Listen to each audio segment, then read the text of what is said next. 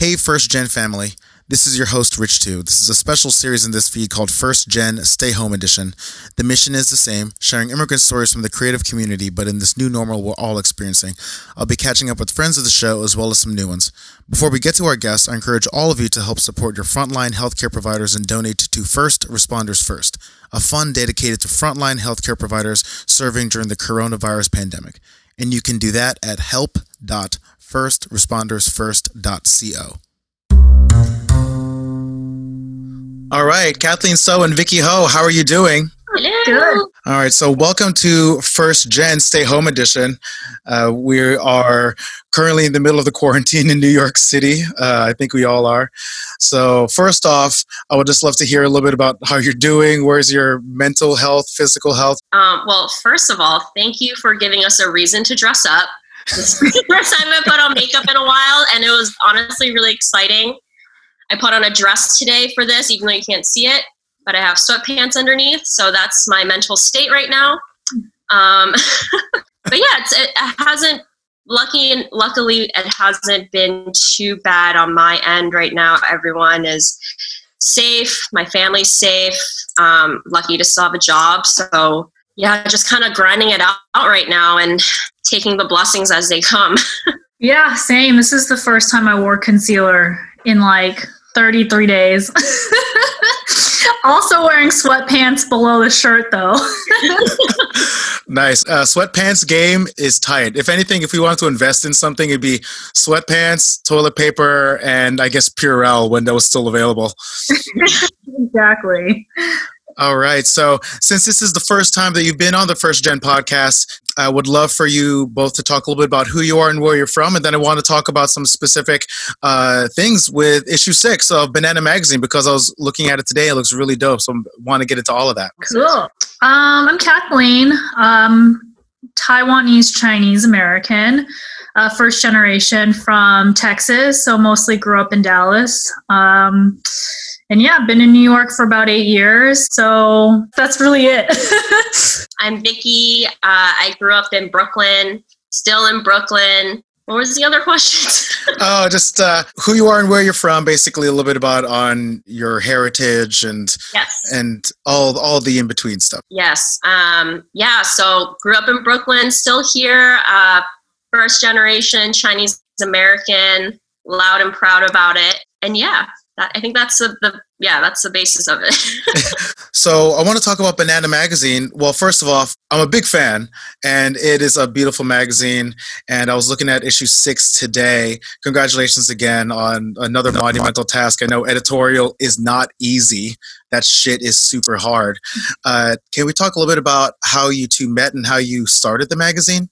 Yeah, for sure. Kathleen and I met, I would say, like seven or 8 years ago now. We both started in the fashion industry, and that's how we met. I'm still in PR. That's my full-time job. But 8 years ago, I was pretty heavily more so in the fashion PR space, and Kathleen was in fashion trend forecasting. And so we met just through industry events and mutual friends.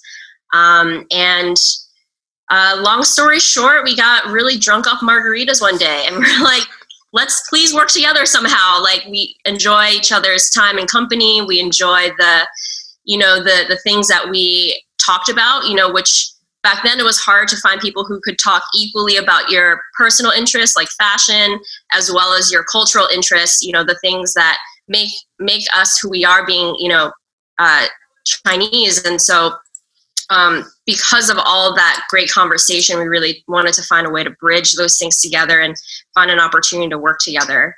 And Banana Mag was the answer to that. When it came to putting the first issue together, or I guess, well, I would love to talk about a little bit about the logistical complexities of putting together a full magazine that is fully art directed. You have, you have writers, presumably a staff, and I guess in the beginning when it comes to these artful magazines that are, I want to say niche. I don't know if you would describe it as niche, but still putting out an excellent product. What were those challenges that you found at the very beginning? And the only reason I'm asking is because I started my career as an editorial illustrator. So when my experience with editorial and, getting phone calls from like the New York Times or Business Week or New Yorker or something, I look at the machine there for those publications. I think, wow, that's massive. So how did you accomplish that? Yeah, I mean, it's a lot of work, like you said.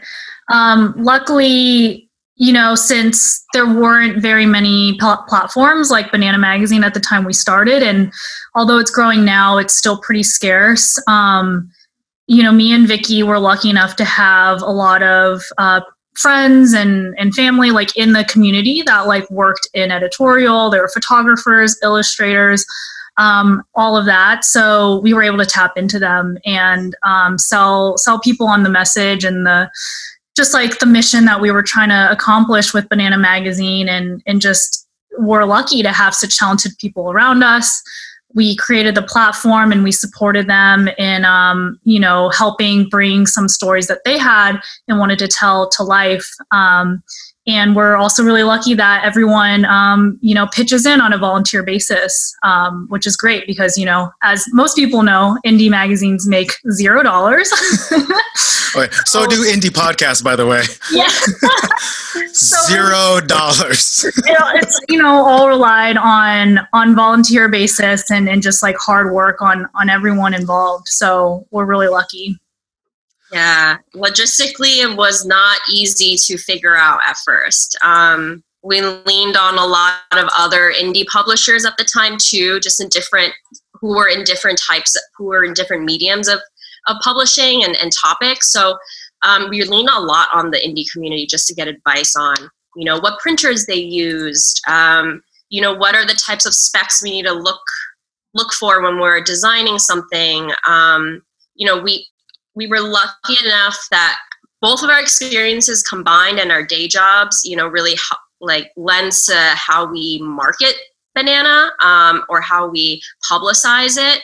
But it was definitely through like the community and the people we've met along the way that guided us on more of those like technical things, and us just giving ourselves a time to learn and figure all that out and being okay with mistakes. Like, if you saw how issue 1 looked compared to how issue 6 is going to look, it's such a drastic difference. And it really shows how much we've learned through the 6 years. Totally. Wow, 6 years. That's wild. Yeah. Yeah. Annual publication. What was the community like? For me, when I think of indie mags, I think of, Cult Classic or like Undo for sure. Like those are the homies too. And like Office Magazine. Like what do you consider the class of indie mag that you're in right now? I mean, all of the publications that you just mentioned, we've talked to. Like Cult Classic, they've reached out to us. They sent us some issues, and it's beautiful.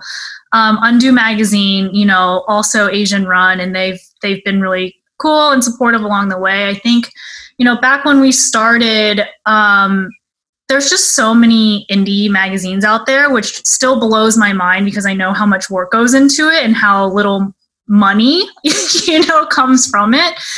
So I think it's just a testament to how many people are willing to like put so much energy and work into, telling stories.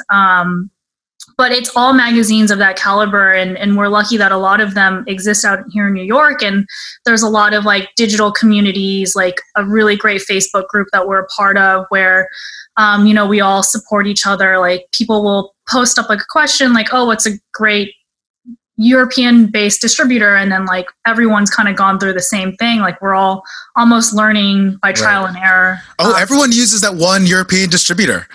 Anten. Yeah. Everyone uses them. Yeah, everyone uses them. we were almost going to use them at MTV for something, and then we just heard that that was like the go-to. I was like, oh, that's interesting. Distribution is like a crazy topic because you just learn how massive those distribution companies are and how little they care about the context of a magazine. Their whole thing is just to sell in mass. And, it's hard to find distributors that actually understand what you're selling and then therefore know the right places to put your magazine in. N10 is one of those that really focuses on more independent and art culture focused publications. So it's been really nice working with them, and they know where to put us like around the globe. So Yeah, no, that's really cool. I want to talk a little bit about the mission too, because obviously this podcast and why I'm so interested in having both of you here is we talk a lot about identity and the meaning of identity and how important it is to one, represent yourself and represent your heritage, but in a way that is loud, proud, and kind of allowing for people that look like you and look like us to see themselves within the media space. And that's something that is super passion point for me. Like, can you talk a little bit about the mission for you and also how you've seen the landscape of Asian representation change over the past 6 years that you've since issue 1? Yeah. Ooh, loaded question. I know it's a lot. Yeah. I feel like our mission has always been the same. I think it's evolved in different ways from, when we first started in 2014 to now in 2020. But the mission overall is really just to have a platform that highlights Asians in the creative space. We've always wanted to, and from issue 1, we start working with mostly just immediate friends in our creative community, and now it's kind of really spread so much wider than that in issue 6. But yeah, we know that minorities, specifically Asians, we don't always get the spotlight that we deserve or want. And sometimes we're almost even shy to get that type of attention because we might not be used to it. And so, we wanted to use Banana as that opportunity to really be able to show off your work, not be afraid to be creative, to really smash those typical stereotypes that you would think of, what an Asian person has as a career. And really let that shine. And I feel like it's really, that mission has really manifested differently over the years. Especially, we had, when we had our issue run when Trump got elected, the sentiment there was very the mission was the same, but the sentiment was a bit different. The stories that we told were a little bit different. And you'll see in issue 6 too, we were doing this, finishing it up right in the middle of COVID. And so you see that sentiment in our editor's letter and, just how we start to portray it in the context of Asian America today. The messaging changes, but it's still the same core that we want it to be. And it's just changed obviously a lot in the last 6 years because the amount of conversation around Asian representation in the West is just growing. And as that grows, we have to evolve in telling stories differently or it gets a little bit more complex. When we first started, it's what I call starter kit Asian issues where it's oh, I brought my Chinese food to lunch when all my friends had Lunchables and they made fun of me. And, that story has been told so many times in the last 6 years and it's still getting told. I was listening to the Daily the other day and it's still getting told because everyone's at a different level of coming to terms and understanding, what it means to have Western and Eastern influences in their life and grow up that way. So I think, as time evolves and now how our collective identity evolves, within the Asian American space, we all have to start thinking differently about how we tell our stories and what stories we tell, because it gets so niche and specific. It's Asian American, but then it's Eastern Asian, Southeast Asian, South Asian, and then it gets to Filipino and then Chinese, Taiwanese. It's all so different and niche, and we all have our own set of problems to deal with. Can you talk a little bit about a story that you tried to tell over the course of all 6 issues that you felt was a particular challenge, that maybe it was a harder nut to crack from an editorial perspective, or maybe there was a nuance that you didn't realize was there that you uncovered? I mean, first person stories are tough because everyone has a different perspective, right? When you do tell that story about, I brought my lunch to school, whatever, that's specific to someone who grew up in white spaces. And then you talk to someone who grew up in the Bay Area and they had a completely different experience. And, even myself and Vicky, when we talk about our experiences, they're very different. She grew up surrounded by way more Asians than me, whereas I was surrounded by a bunch of white people, 99% white people. So I think that as we take on narratives like that, we have to be really careful in presenting them as like one person's point of view and not generalizing across everyone's experience, because it's so different. Yeah. I think like, when there weren't as many Asian publications that existed then compared to now, it was really hard to tell everyone's story without getting like slapped on the hand for it. Or it was hard to, people wanted more from us, but we didn't have the time or the resources or even the knowledge to really give that to everyone. So it was really important to us that like when we talk about Banana, like we're never positioning ourselves as experts of Asian culture. Sometimes it's easy for people to think of us as that and then, think like, oh, how can they talk about just these things? There's so much more to talk about. That's true. It's absolutely true. So we always try to position ourselves as, learners. We're learning about Asian culture and all the differences and nuances there is at the same time as our readers. We're not experts at all. And it's been really nice kind of having more publications come out that can really tell those very specific stories. And then we can just really focus on like the overall, supporting Asians in creativity space.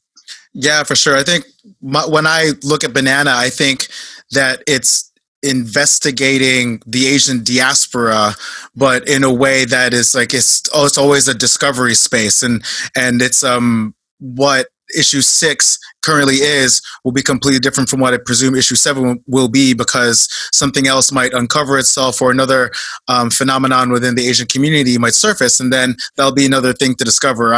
That's why I've always seen as a magazine. I don't know if you agree with that. Yeah, no, totally agree with that. I would say like we just started doing more like packaged stories about 2 issues ago. That has been kind of, that's kind of been our core kind of like discovery set of stories. A lot of times people ask us, do we have a certain theme that we do every year?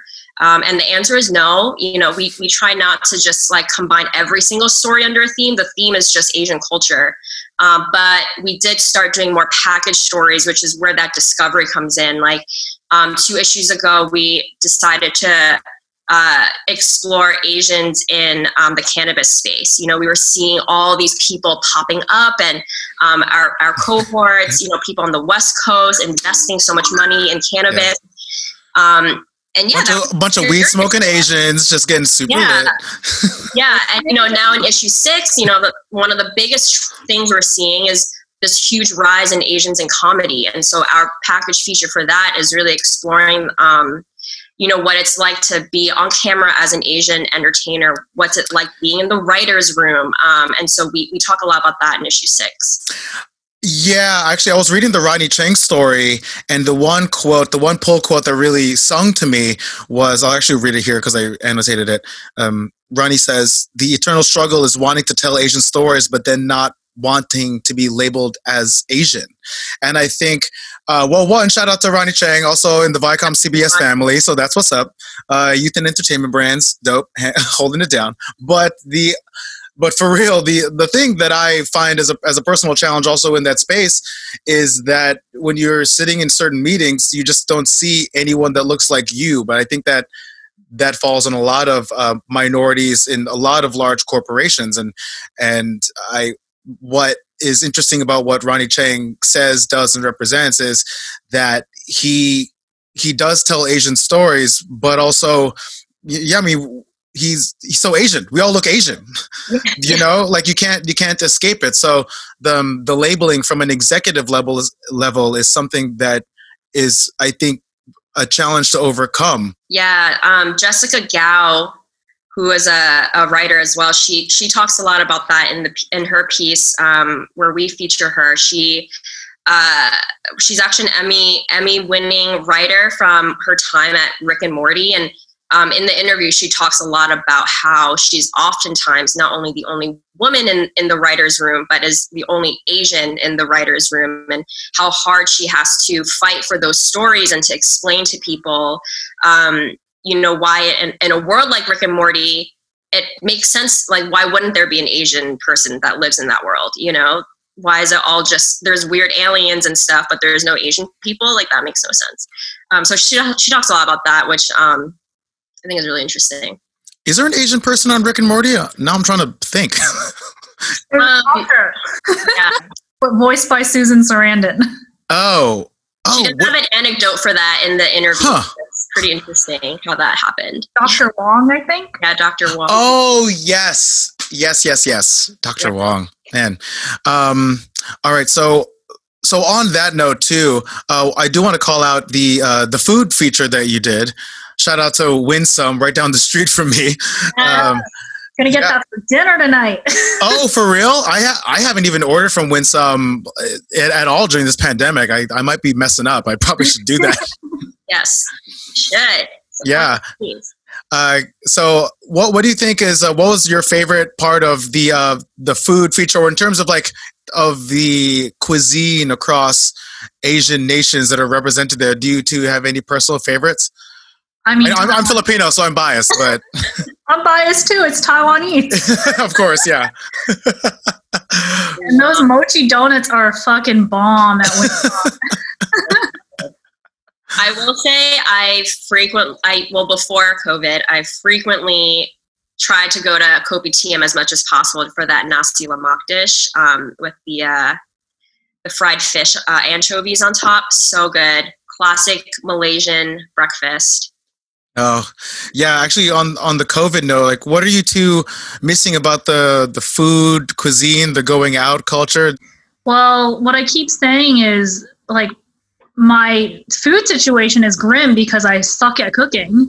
So the biggest difference is that I'm just like eating crap all day that I tried to make, but something that I've been trying to do now is like FaceTime my mom and have her show me how to cook some of the dishes that I really want to eat. So I'm kind of eating like mediocre tasting Chinese food right now because I'm trying to make it as good as my mom's.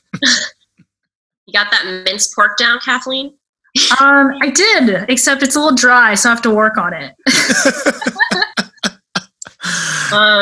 Yeah, my food situation is not too bad, I guess, right now. I think what's the most heartbreaking is just the fact that a lot of our Chinese grocers and restaurants are shut down, and I'm almost more terrified to know what it's going to be like after COVID. Like, how are things? There are going to be businesses that won't be able to open back up afterwards. And for me, like my weekly dose of Chinatown is actually, me on my way to Kathleen's apartment to work on Banana every Saturday. That's where I go to Canal Street Market to pick up food. That's where I, stop by Yaya Tea Garden for my onigiris. Like, shout out to Canal Street Market.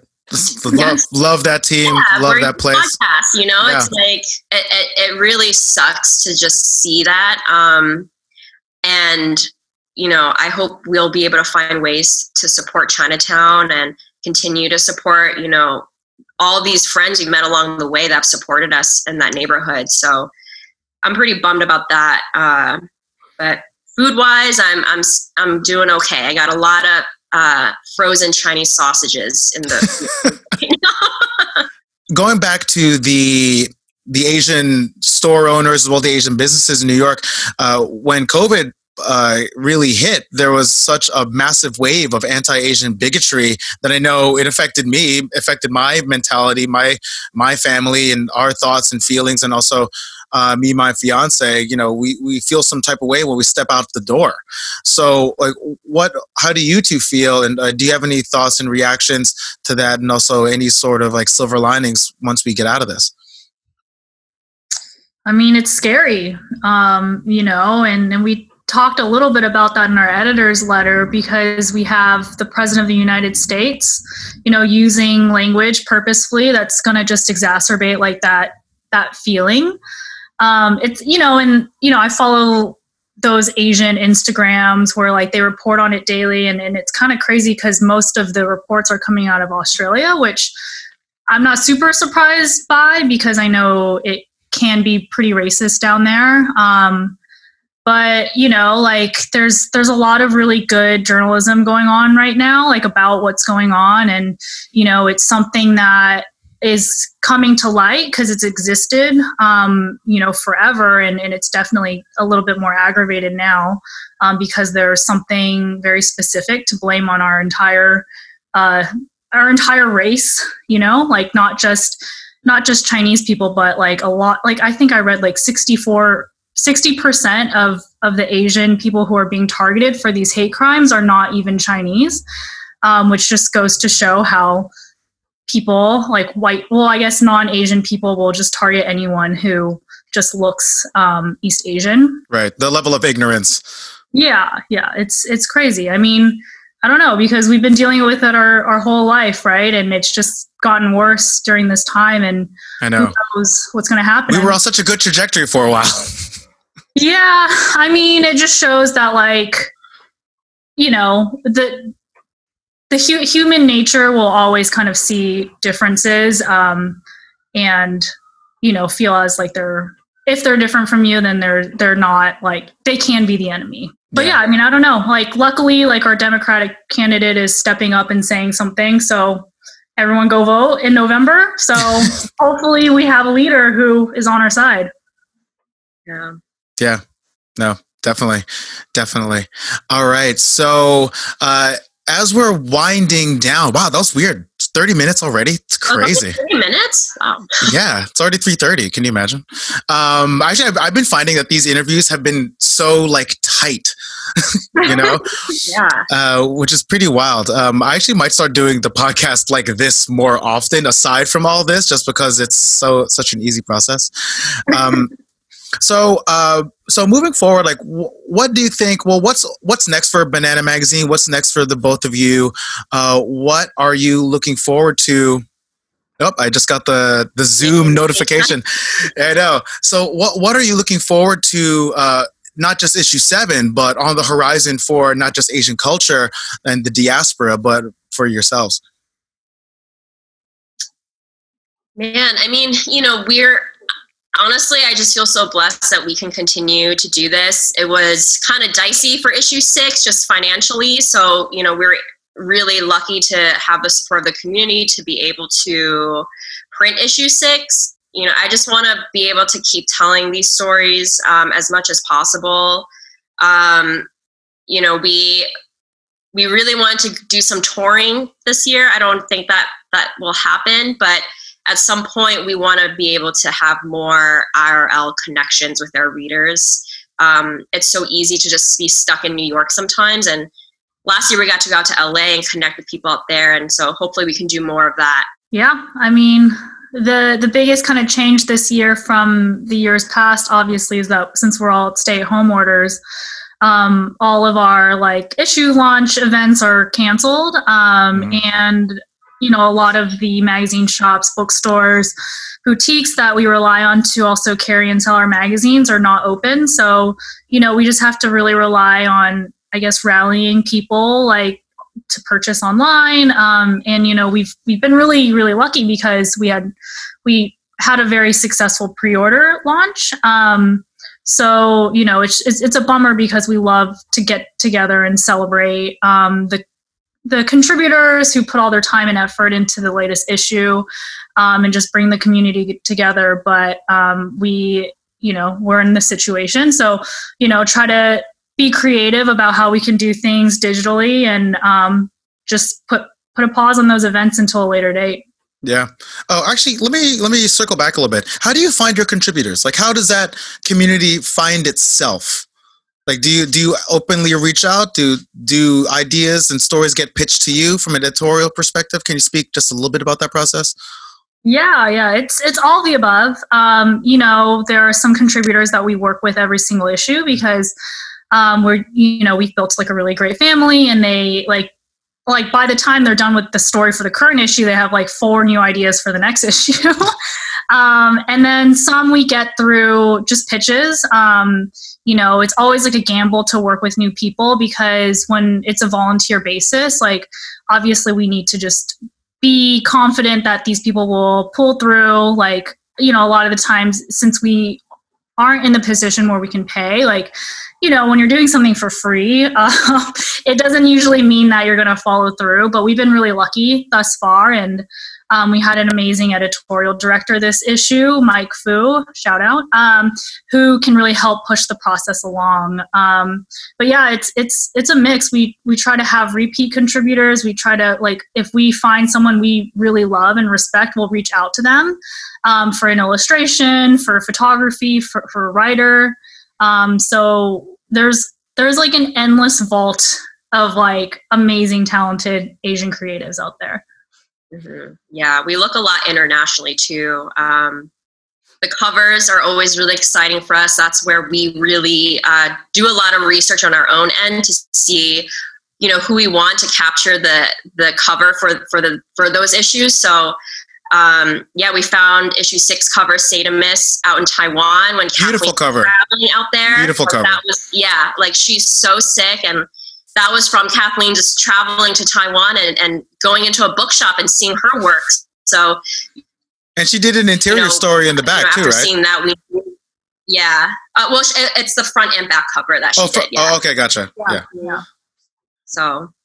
Yeah, no, it's beautiful. And also the logo too. It's like so disruptive. Everything about it, so tight. Thank you. Yeah, absolutely. All right. So I'm seeing the meter on the Zoom. Like, I know, really, it's giving me so much pressure. Exactly. Yeah, it's giving me anxiety right now. I might have to take a CBD mint. So where can our listeners, where can the listeners get issue 6? And also, where can the listeners find you, find the magazine, and anything else you want to plug? Yeah, definitely look for us on Instagram. We do a lot of our communications there. It's at Banana Mag. And then in our link in bio, you'll see a pre-order link for issue 6. And our general website, just banana-mag.com. A few other things to note, we just released digital issues for all of our past copies so people can access it during this time. So definitely encourage people to check the digital issues out. And we also started revamping our All Things AZN newsletter. It's a weekly newsletter just to keep people entertained during COVID. It's also where we're releasing some stories from past issues. And traditionally, we don't really release our full stories at all from past issues. So this is a good time to read up on those gems. Oh, where can we find both of you personally, though? Oh, yes. Personally, you can or what else? Or whatever else. Find me at Italy. I'll be at home. So bad at self-promotion. No. At Vicky Vibe, at @_VICKIVIBE.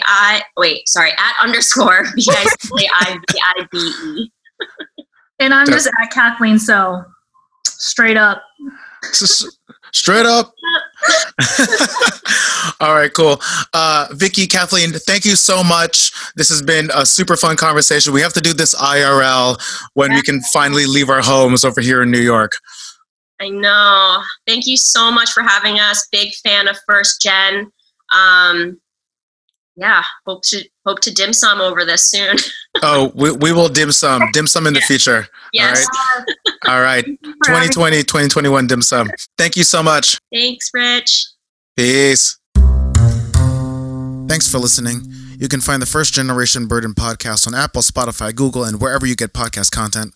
On social media, you can find us at First Gen Burden, and you can find me at Rich_TU on various social media. If possible, please support your frontline healthcare workers by donating to First Responders First at help.firstrespondersfirst.co. Check this feed for more episodes. I hope you stay safe and stay healthy.